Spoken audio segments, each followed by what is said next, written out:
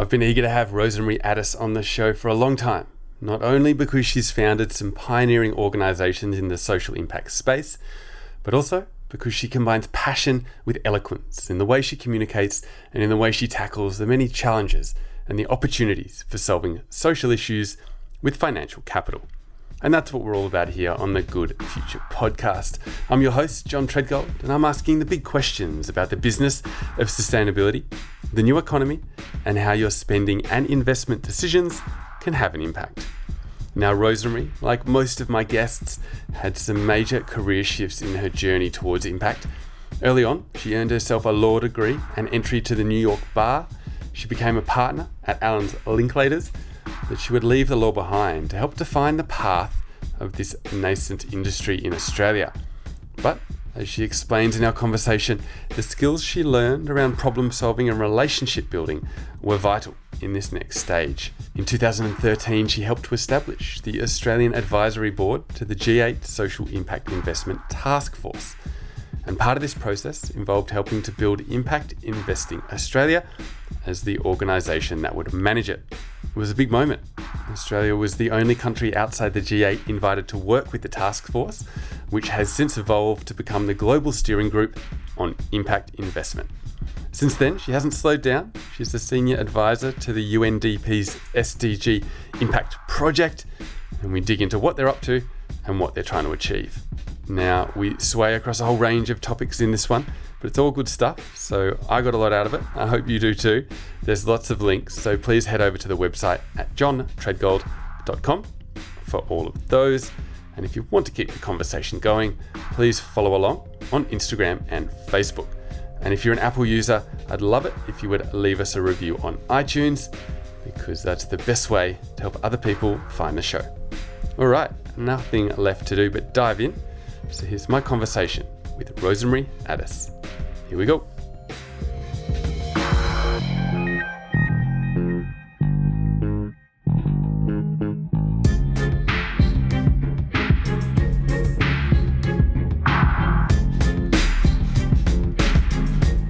Rosemarie, thank you very much for coming on the show today. It's long overdue. We have so much to talk about. You've been so central to the growth of the impact investing market and ecosystem here in Australia, and also to helping Australia have an influence in the global policy discussions. But you weren't always focused on the capital markets and social impact.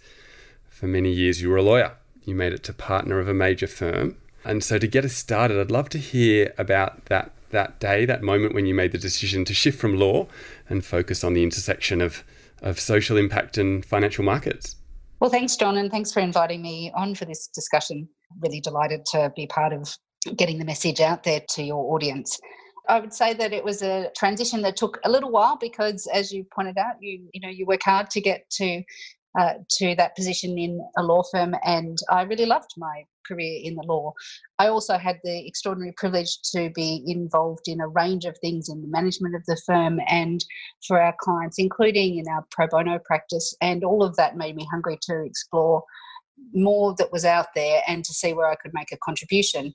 And in particular, some of our work with clients on the social side really made me curious about how we could apply some of the tools that we were using in the broader landscape of economic innovation, which was where a lot of my practice was, in the social side as well. But once I took that leap, I've been fortunate that there's been a lot of opportunities, but also it's been a bit of a journey in really getting to understand what that meant, including to learn from many people in the community sector.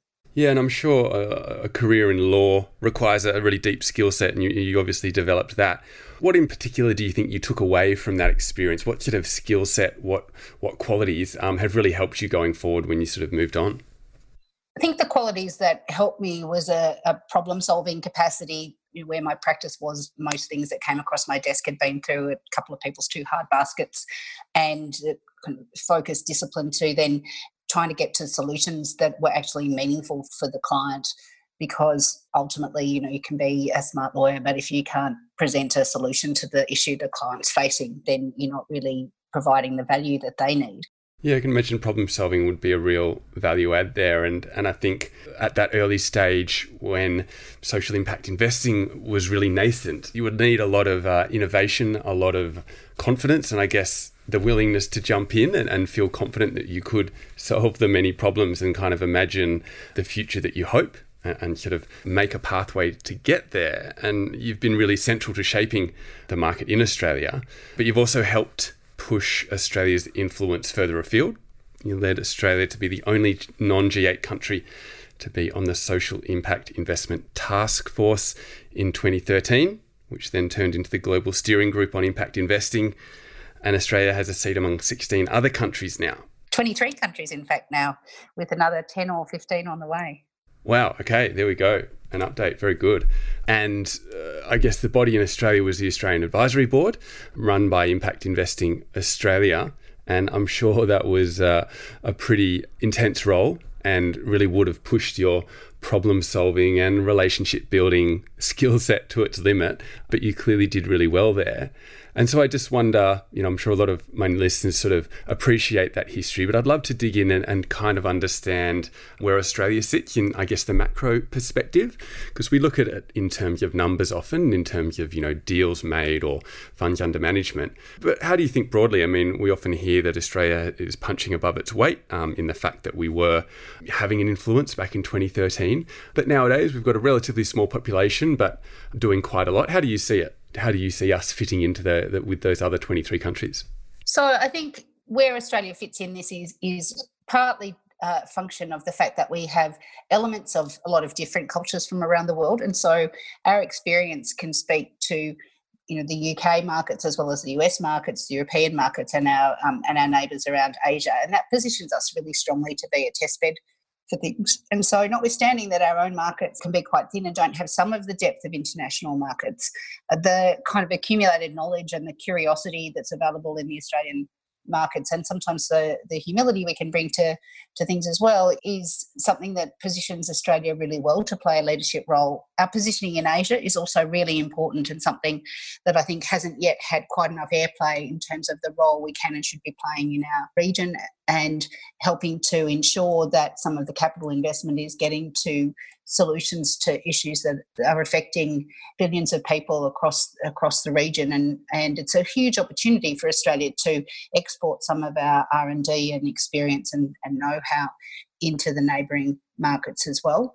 Yeah, it's a great reminder of what we do have as a core skill set, institutions and a good foundation of law. And I wonder, do you have any sort of case studies or examples of projects that Australia has done that have sort of led the way, that have been innovative and that others have learnt from?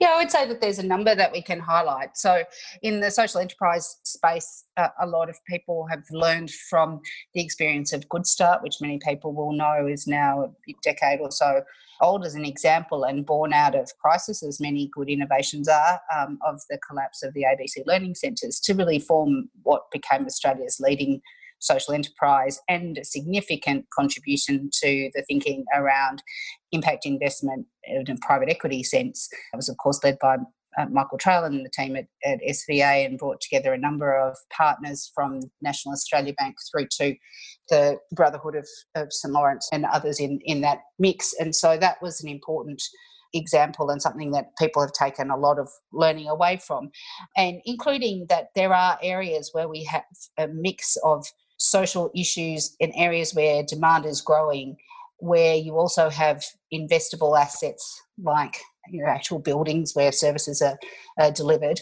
and areas where there is the government revenue stream that goes into them, where we can look for these opportunities to actually build social enterprise at scale.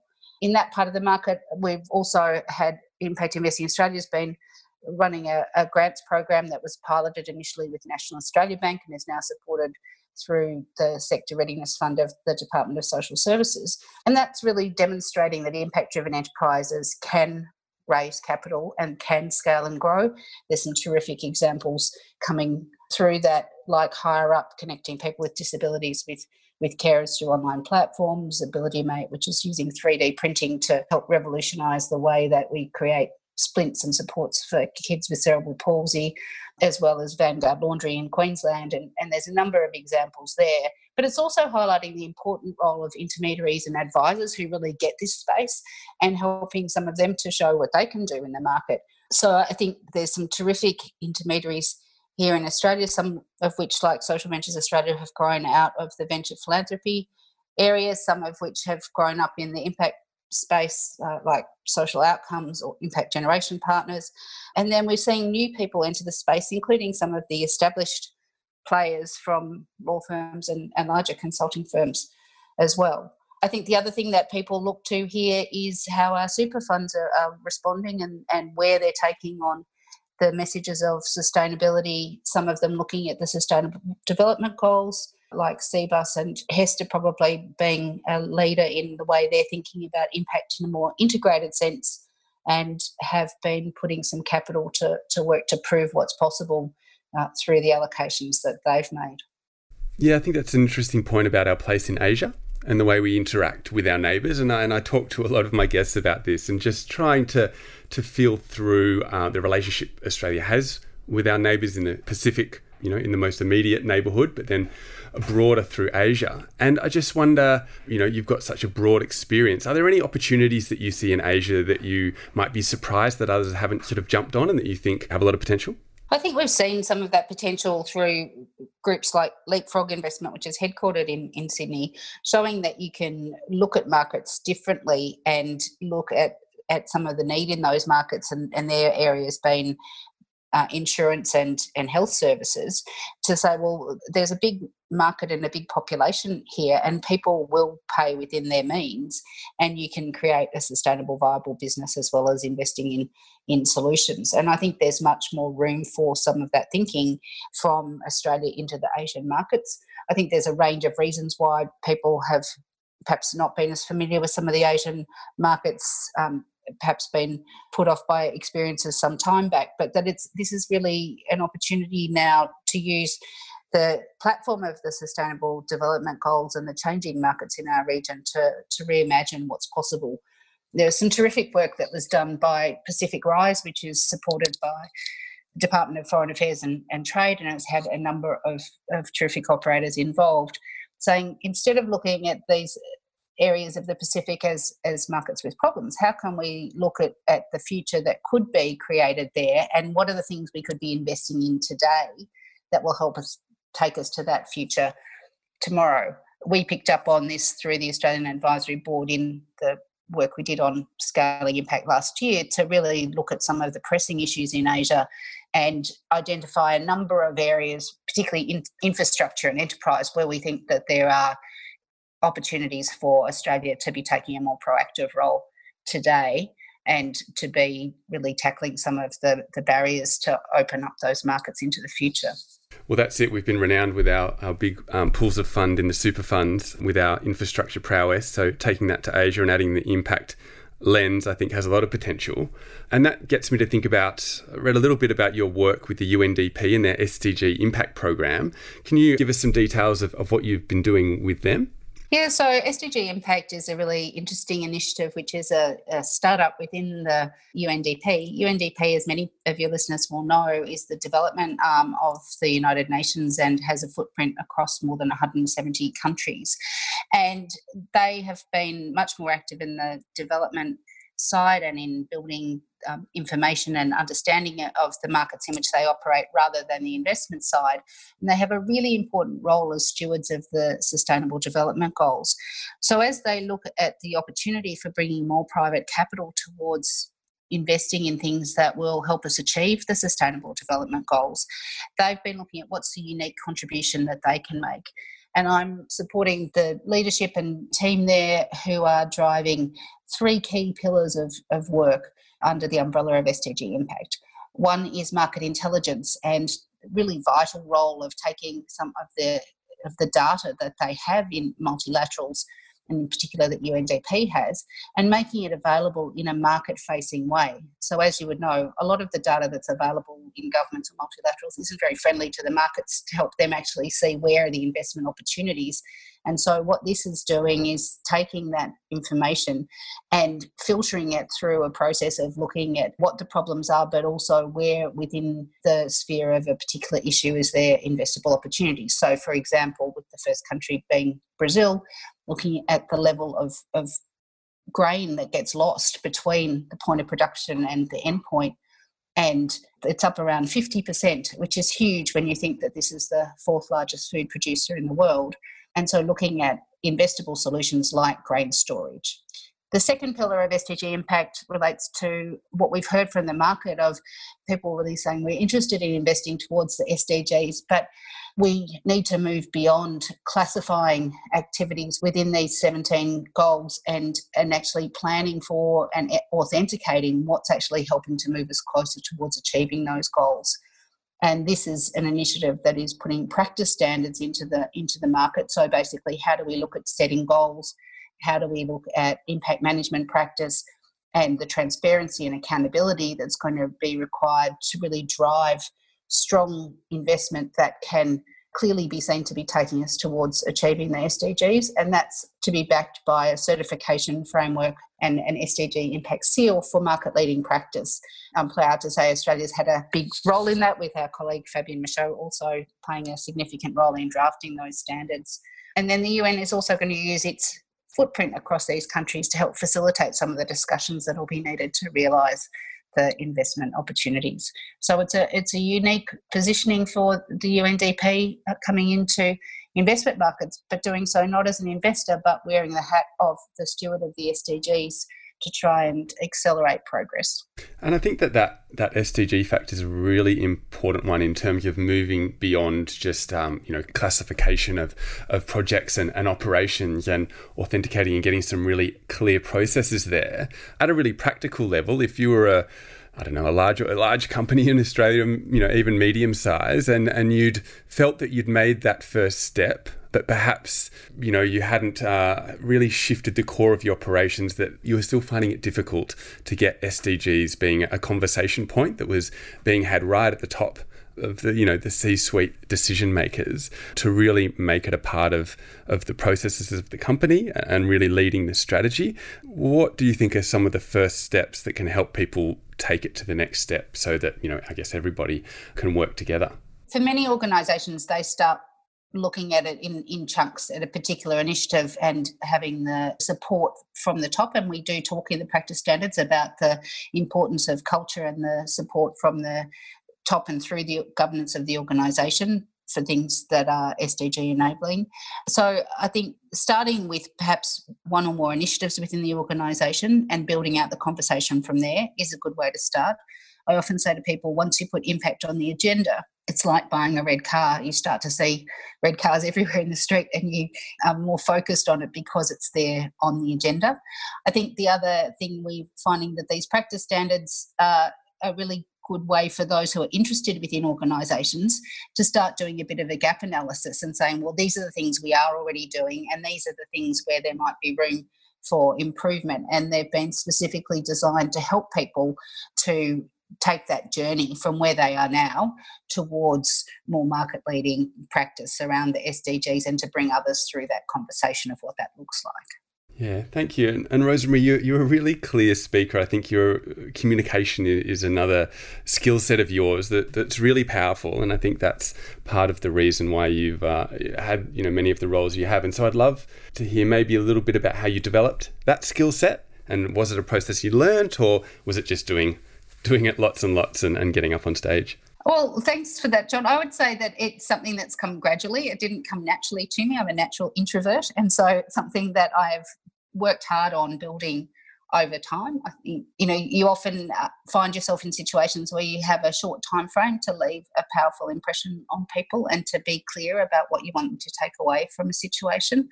I've also benefited hugely, particularly in the last 8 years or so, from working with people like Donald Simpson, who is ex-McKinsey communications person who I was fortunate through a range of circumstances to hire into the work we started in the Australian government to help us sharpen the message. And I've learned an enormous amount from him and from others who we've had the opportunity to work with. So it is a skill, as you say, and it's something that for me has certainly been something to build over time and with practice and with the wisdom of others who are more specialised in that area. That's it. Well, that's really encouraging. I mean, that's part of the reason I started this podcast. It wasn't because I was a great speaker. It was because I wanted to become a better one. And so I'm really glad my listeners have stuck with me, and I hope I'm improving, but I still do struggle to get my point out and really get to the heart of the question. But I think you're right. I think finding the specialist and I guess paying for the skill set and putting that effort into finding people who are very good at it is really important. And I think that's true in a whole lot of fields of life, and I think we can learn from that.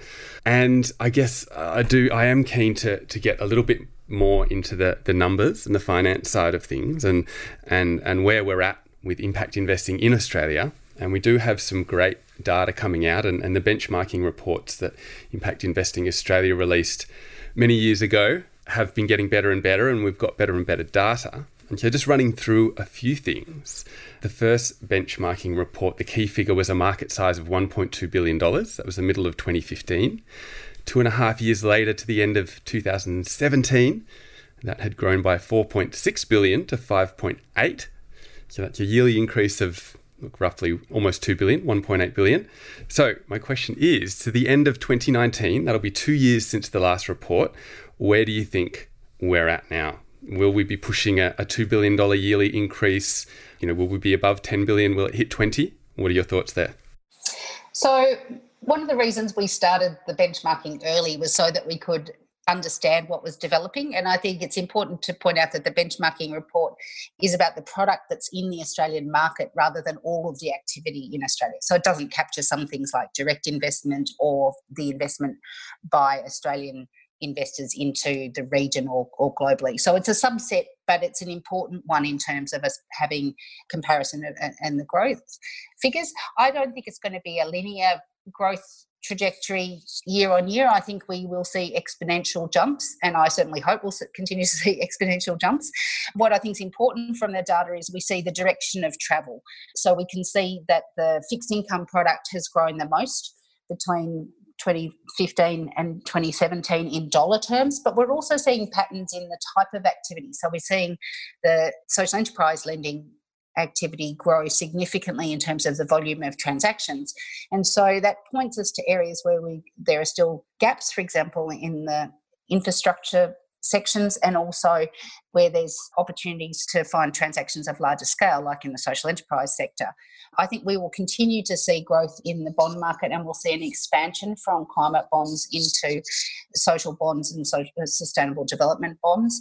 I think as we can build impact practice, I'm very hopeful that we will also see some of the much greater numbers in sustainable and responsible investment more intentionally directed towards impact in a way that we can actually say that's part of impact investing. And those numbers are much larger. So I think we will see the growth in more of a geometric progression. The work we did with JB Weir in 2012, we predicted 32 billion within a decade, so basically by 2022. I would hope that is still a realistic goal. Yeah, incredible. Great to hear that it's an exponential curve, because that's the way you want it to be. And I think, as you mentioned, the fixed income side is dominant in terms of the dollar figures, and I'm guessing that's made up of mainly green bonds and those kinds of structures which lend themselves to scale. And so then we look at social enterprise and the private equity side, and there are lots of deals, but they don't have the big ticket figures. How do you think we can push scale? Do you think that that's a place where we will be able to see scale? And what do you think is helping there? I think there is potential for scale. I think there's latent demand in areas of the Australian markets. I don't think we've yet seen a full exploration of what are the finance needs of the community and non-profit sector. How can we work in ways that expand their toolbox of funding and financing options? And if we could do that, for example, looking to other markets in things like community sector bonds. I think that we'd see growth in those areas, and the infrastructure component where we can look at areas like social housing and affordable housing and other community amenity, and really build into that lens that says we want to build impact into this so that it's about delivering better and not just more, then I think we'll start to see some significant growth in those areas. Australia does infrastructure well, and if we can start to build the impact lens in, there's huge potential there. Definitely. And there's an issue that I've been getting really interested in, and that's the question of whether being driven by supply or demand, in terms of demand being investor demand for deals, and supply being, the social enterprises building the projects, sort of often described as investors pulling service providers into the space. So I'd love to get your thinking on how important it is to have balance there, and I guess which side policy is more effective at helping to push forward? Yeah, so it's a very interesting question. And I, from my perspective, I think you need both. You need growth in the demand side, that investors are looking for transactions, but also that some of the bigger investors and governments see that people, including, mums and dads and those of us who have pension fund and other things, care about that being invested aligned with our values and in the things we care about as a society. So that part's important. Obviously, having the transactions that can be invested into is also important. The piece that gets left out of this equation in the work that we've led here in Australia and globally is the intermediation. People are looking at, is there enough capital? And in Australia, if you were to generalise, you'd say there's willing capital, but there's not yet enough investable deals. But the piece that we think is a real game changer is being able to boost the intermediation. And that's about having people whose job it is to bring together that supply and demand, or to parcel up the demand in a way that it can be invested in much more readily.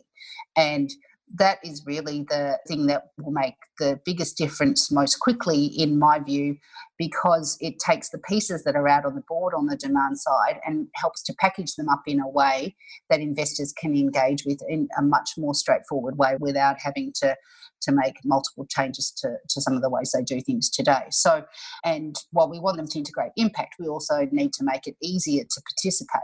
So one of the things we've done a lot of work on is what would then accelerate that process of building intermediaries. One of the things that we applaud the government for doing is putting money into things like the sector readiness funds, because that does help make sure the intermediaries get paid.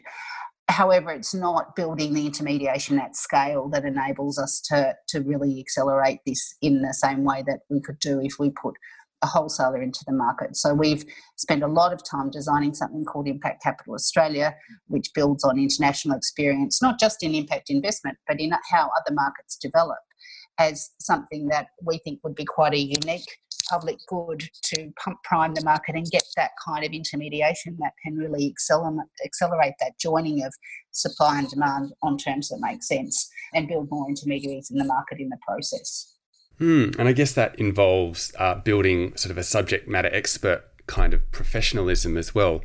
You have the finance, the old guard to an extent, rather than expecting them to suddenly become social impact experts. And then on the flip side, expecting social entrepreneurs to become professional financiers. It's that impact investment professional in the middle, and trying to, professionalize it. I mean, is that the way you see it? And that leads me to this question of, do we need the development from an educational perspective, from a university perspective? There's certainly a lot of people have approached me from this podcast saying, I work in finance, I sit here doing the same thing day in, day out, and I don't feel I'm doing it with purpose, and impact investing seems like a direction I could take that would satisfy my intellectual skills, but also wanting to make a difference. Do you see those two things coming together? Yeah, so the first part I would answer by saying something like Impact Capital Australia is about putting a go-to place in the market that's the market champion and sets the pace for transactions, even where they haven't been done before. And so overcoming that issue of track record and being prepared to be the first mover investor in quality intermediaries so that you can break that down. And so it creates that centre of capability that you're talking about. We also, as you're saying, need to build that capability and skill set more broadly, not only so that more people who, like the listeners you're referring to, are interested in this area can actually bring together the meaning in their skill set in their day jobs, but also because unless we're training people in the way forward at university, then we have to retrain the next generation. And if we believe this is the way of the future, which I do, and I think given your podcast you probably do as well, then we need to be helping people build that skill set earlier on in their careers and take that out into the market with them. And that's a way that we can really create change.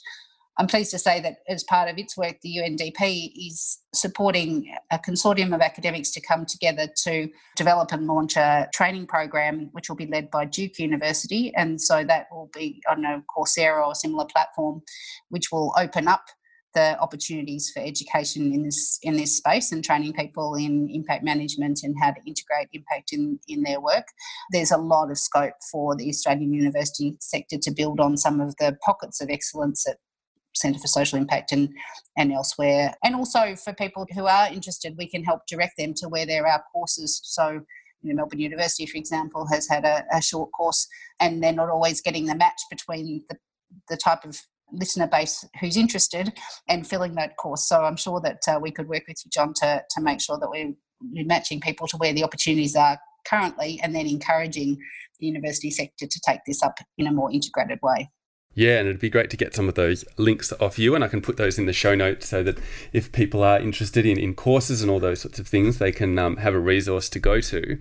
And yeah, that work between, was it Duke and Coursera and UNDP, that sounds like a really interesting model, and I think that that'd be perfect and pretty high demand.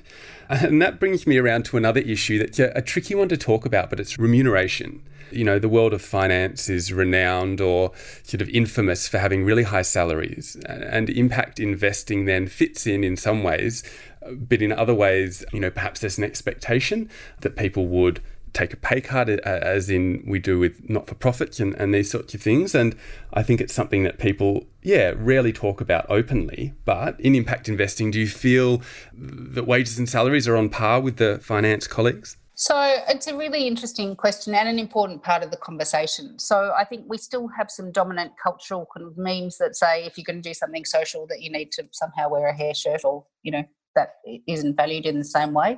And I do think we have to overcome that, and it's really important that we do, and that we view some of the specialist expertise in a way that's comparable. I think what it comes down to is alignment of incentives. And there are areas we know in the broader financial markets where the alignment of incentives needs some adjustment to be, in line with best practice governance. And we need to see impact as a part of that, and the impact governance and the incentives around impact for practitioners also built into their remuneration structures.